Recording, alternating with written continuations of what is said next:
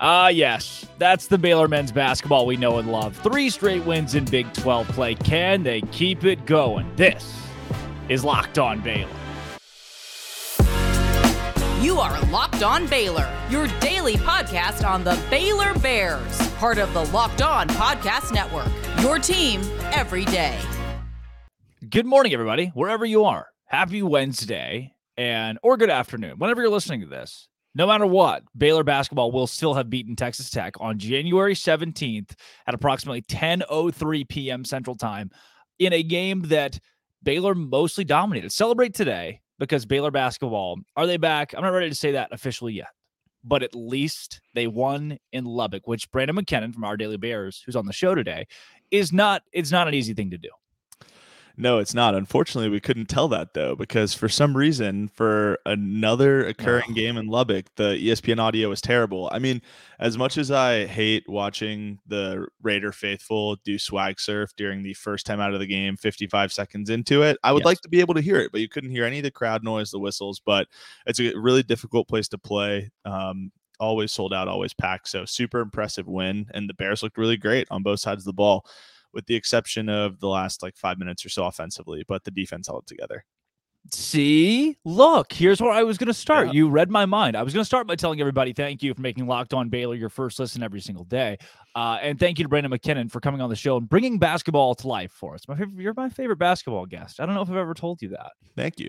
You're my favorite podcast host. I don't know if I ever told you that. Wow. Joe Rogan's out there, man. There are a lot of podcast hosts that exist. There are. This game was Baylor dominated via the offense. Baylor won the game via the defense. You could make a case, and I think it'd be a fair case, that Texas Tech just took stupid shots down the stretch. But the offense shown for Baylor in the first half of 48 points. The second half, it slowed down a little bit. There was more focus on defense, more foul calls. You saw the game get a little more gritty and physical. And the Bears used that to their advantage. You saw Baylor say, look, we can beat you with our offense, but we can truly finish you out with our defense. Yeah, the Big 12 officials had a team meeting at halftime and said, it's time to make it about us again. We are also playing in this game.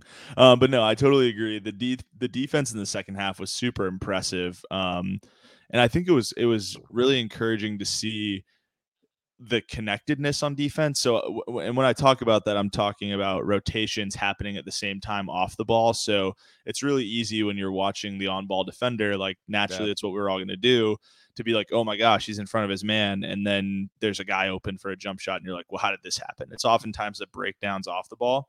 And so the team was super connected off the ball tonight, which is what led to a ton of stops and success, and also transition buckets. So even if it resulted in a free throw attempt instead of converting the layup or jump shot, when the defense plays connected and you get steals off passes versus just on ball pressure, which we saw a lot of intercepted and tip passes, it really starts breaks easily for the Bears. So it was a great defensive performance. I was really impressed specifically with some off ball performances from Jalen and Adam. Both played great off ball. So yeah, it was an awesome and super encouraging win going into a tough week. Can we have a conversation at some point in our lives about Big 12 officiating?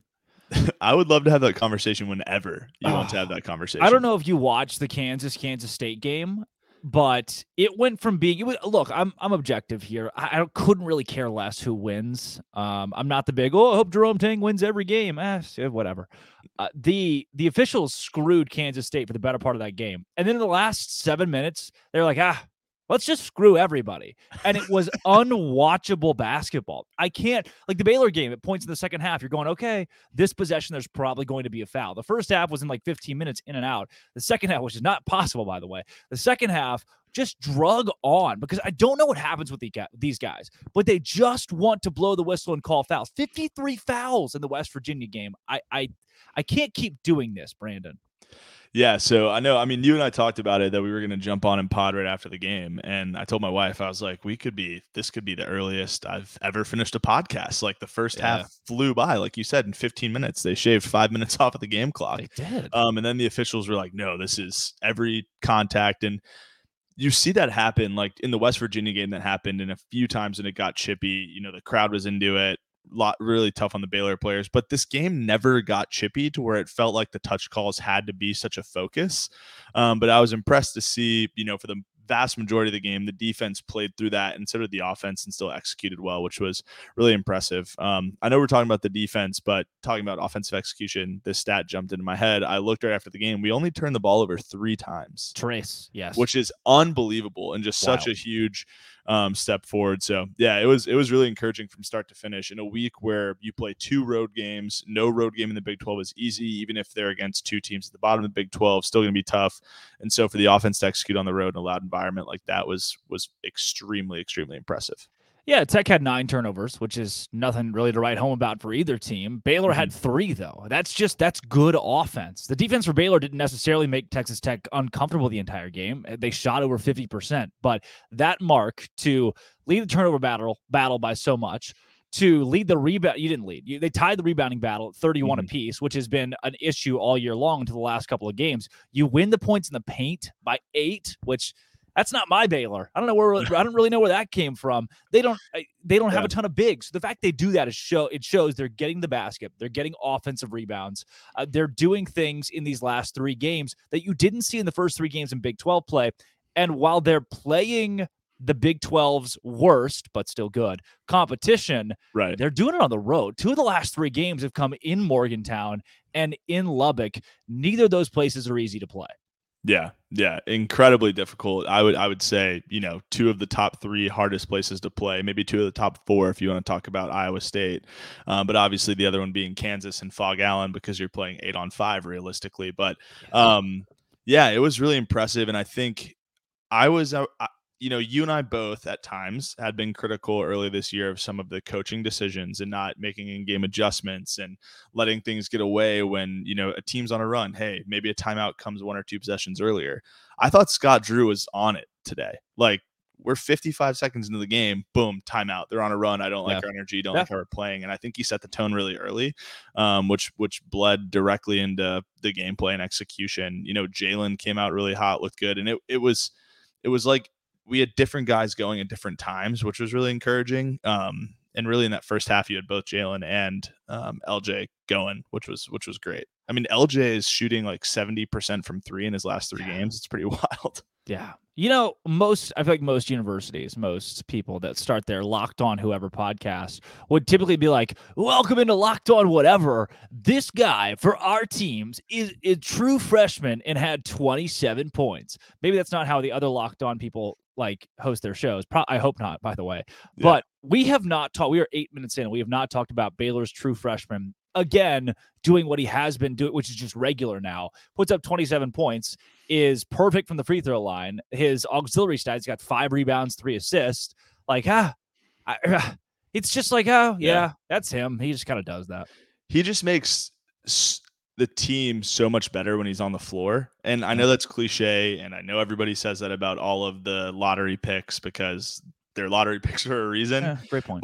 But I mean, you really do see the spacing just open up. Like, Tech has to overhelp, and that's why I think his passing is so important. And then, even on defense, like one of the possessions where I was most impressed with Keontae, despite scoring 27 and making a ton of tough shots, like you said, was with 4 minutes left in the game, the offense was in a bit of a stagnant place, and Pop Isaacs, another star freshman for Tech, has the ball late in the shot clock, and Keontae locked him down at the top of the key. I mean, he reset twice, took 1 pick, and Keontae stayed right in front of him and forced a bad shot. And ultimately, I can't remember if it was a shot clock violation or if we got the rebound right after and it was just a forced shot. But Keontae played great on defense too, and I think his energy shows. I mean, he's silencing the crowd, he's and telling him to calm down. So I think he has everything that you could ask for in a star player, even if we don't talk about him for the first 8 minutes of the pod. I know he can just back it all up. He can do it. And he's like, hey, I'm going to flaunt it a little bit because I can. Brandon, before we pivot topics into the rest of the Big 12 play and whether or not the Baylor Bears are back, one question, this one's objective. Does Baylor own Lubbock? Baylor owns Lubbock. Football and basketball, man. Football and basketball. Blowouts. I'm calling this one a blowout. I'm calling this a domination. Baylor dominated the majority of the game. They were up by 17 at one point. One thing I want to get to really quick to touch on what you said about Scott Drew, adjustments. I felt like in the game, look, in recent games, he has put weird groups on the floor together. 4-man substitution, 3-man substitution, where you're not really feeling any consistency or congruence of the team, Oklahoma State especially, even in a win. Tonight, Adam Flagler played 38 minutes. Keontae George played 32 minutes. The stars were on the floor for a large part of this game, and they never really came off together. Felt like Scott adjusted to keep the killers on the floor in Supermarkets Arena, and it paid off. I keep the good players out there, the best ones out there. Yeah, for sure. I mean, dude, it was interesting. Like Dale didn't play a single minute. You know, I don't know if it's a tightening up of the rotation, but Langston got big burn. And then, I mean, what you're talking about, he kept the stars out there, kept feeding them. And I know that Scott loves to tweak and play with lineups, but for these guys that are heavy usage offensive players, they do need to get into a rhythm. Like it had to be tough when they're subbing in and out. And so to your point of keeping some consistency on the floor, I think it's going to continue to feed success, even if it means, you know, decreased minutes for some guys that the fans love, like Dale Bonner. Yeah. Tough to see it, but it's what these teams that are winning are playing 7 guys a lot, 8 guys a lot. And Baylor's at some point going to trickle down to that and still utilize the depth when it's needed. Speaking of utilizing things, Brandon, my favorite thing in the world to utilize is, kid you not, Bet Online. Left you thinking, which one's it going to be? Built Bar, Bet Online. Is it going to be LinkedIn? I don't know. It's Bet Online. Bet Online, it's where the game starts. That's why I love it. It's my favorite thing in the world. Because if I don't use it, the game can't start. Bet Online has lines that are online for all your sports wagering needs. You want to go bet on sports? BetOnline.net's got it. You don't want to bet on sports? BetOnline.net's got that too. They got podcasts, they got articles, they got analysis of these games. You can see, like, all right, is Baylor going to beat Oklahoma? I don't know. BetOnline can tell me. Head to the website today. Use your mobile device. BetOnline is where the game starts. Go check it out. It is completely free. BetOnline is where I go to get my insane sports opinions. So if you want to have sports opinions that are as bad and insane as mine, BetOnline.net is your place to go. Brandon, I'm not going to ask you the question, is Baylor back? Because they have played West Virginia, Oklahoma State, and Texas Tech. 3 of the bottom teams in a very strong Big 12, but still 3 of the bottom teams. Granted, 2 on the road. You start mixing these things in, and you can paint whatever picture you want. But now you get Oklahoma, and then you get Kansas. And that's the big one. Like, if Baylor's not back to par or being a top 4 seed, which I don't think they are a top 4 seed yet, they got a shot real quick. Yeah, I think so. You can always say, oh, they've beaten this team, bottom half of the conference, whatever. But there's still that stat that, you know, the entire conference is in the top 75 of teams in the country. So the entire conference, even the bottom teams, are competing for a tournament spot. And Texas Tech, 4 of their 5 losses are by 6 points or less. So they could very easily be 3-2 versus 0-5, right? So or 0-6 now. I think Baylor is on the way to being back. I don't know that they were ever not there. I know. I mean, I did a pod with Cam when you were traveling, and we talked about, are we hitting the panic button? Like, that TCU game was brutal. The Kansas State game is tough. Iowa State, they lost by 15. Yeah. Okay. So Iowa State's a little bit of an exception, tough place to play, but Kansas State, TCU also single possession losses. Games, so yeah. I think they're back. I'm really excited to see how we respond and play against OU and Norman. I mean, that could be a potential letdown game, team that beat us in the Big 12 tournament last year. You know, I mean, I do want to see how we play. We got to make a statement, and then I think the guys are going to get up for Kansas. I think it just means too much to the outlook of the conference and to seeding. I think Scott will get the guys ready, because it's going to be really tough to win in Fog Allen. So we have to at least split. We really do. Kansas they're pissed, obviously, after losing to Kansas State, which was awesome objectively, despite me not rooting for either team. That was just cool to see in general.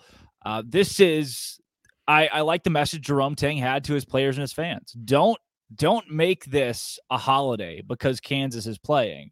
Make this a holiday because Kansas State is playing. Show up to the game because the Wildcats are on the floor. Baylor fans, Kansas is coming to town. We're going to start talking about it now. Maybe Baylor even loses to Oklahoma. It's not going to change how big that Kansas game is.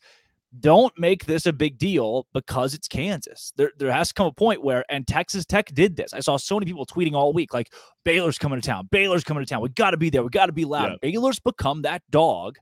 If you're that dog, you can't let anybody else sway you into rooting for your team more. Exactly. No, I totally agree. And it's tough because I hate to be critical of our fan base, but I would love. Which I have never done, by the way. Yeah.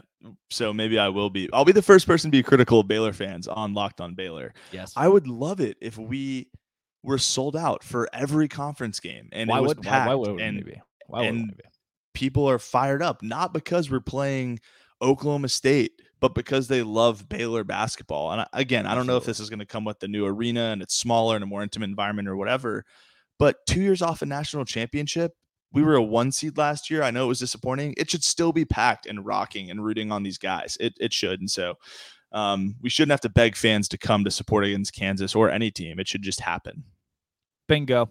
3 straight 1 seeds for Baylor. And now I look again. I don't think they're going to be a 1 4 seed. 4 straight 1 seeds. We would have been a 1 seed in the COVID year. I'm claiming okay, wait. COVID year. Then the next Jets 3, right? Natty last year. Sorry. I'm not a math guy. Never been a stats or math guy. Sorry. That's all good. You're counting this year, which Baylor's going to make an improbable run at a bunch of the teams at the top are going to lose, which is what would need to happen. But yeah, the ceiling for Baylor right now is a 2 seed. I think that's probably a bit out of reach considering you're not going to go undefeated in Big 12 play. You're probably sitting in a 3 seed spot. Not a bad spot to be, especially if you're in a good part of the bracket. Hey, you don't have to play a dangerous 8 seed like North Carolina if you're a 3 seed. So, there is the silver lining. Brandon, Scott Drew had a lot to say after this win in Lubbock, and I always clip together the best sound bites from his post-game press conferences because I actually just love listening to Scott Drew. But this one felt good. It felt like he's finally accepting, okay, at 3-3, it's almost a reset in Big 12 play. Scott, what do you think about that win in Lubbock? That was Scott Drew on the game against Texas Tech. This is Locked On Baylor. And Drake Toll alongside Brandon McKinnon. Brandon is from our Daily Bears at _Brandon. It's BRANDEN. That's not like how most people would think you would spell Brandon, but it's how you spell Brandon. Blame my mom. I didn't choose it. Been that way since the jump. Never had a t-shirt or mug with my name on it from Disney, but well, trials to diamonds. Never communicated with your mom before, but I guess you've given me an excuse now. So Thank you for the loophole. End it weird. Yep. Yes. Brandon _Mac. He's got a lot of great content on the men's basketball team, specifically at ourdailybears.com. Follow me at Drake C. Toll on Twitter or at our Locked On Baylor page as well. This has been our Inside the Bears. Locked On. Thank you for making it your first listen every single day. Baylor.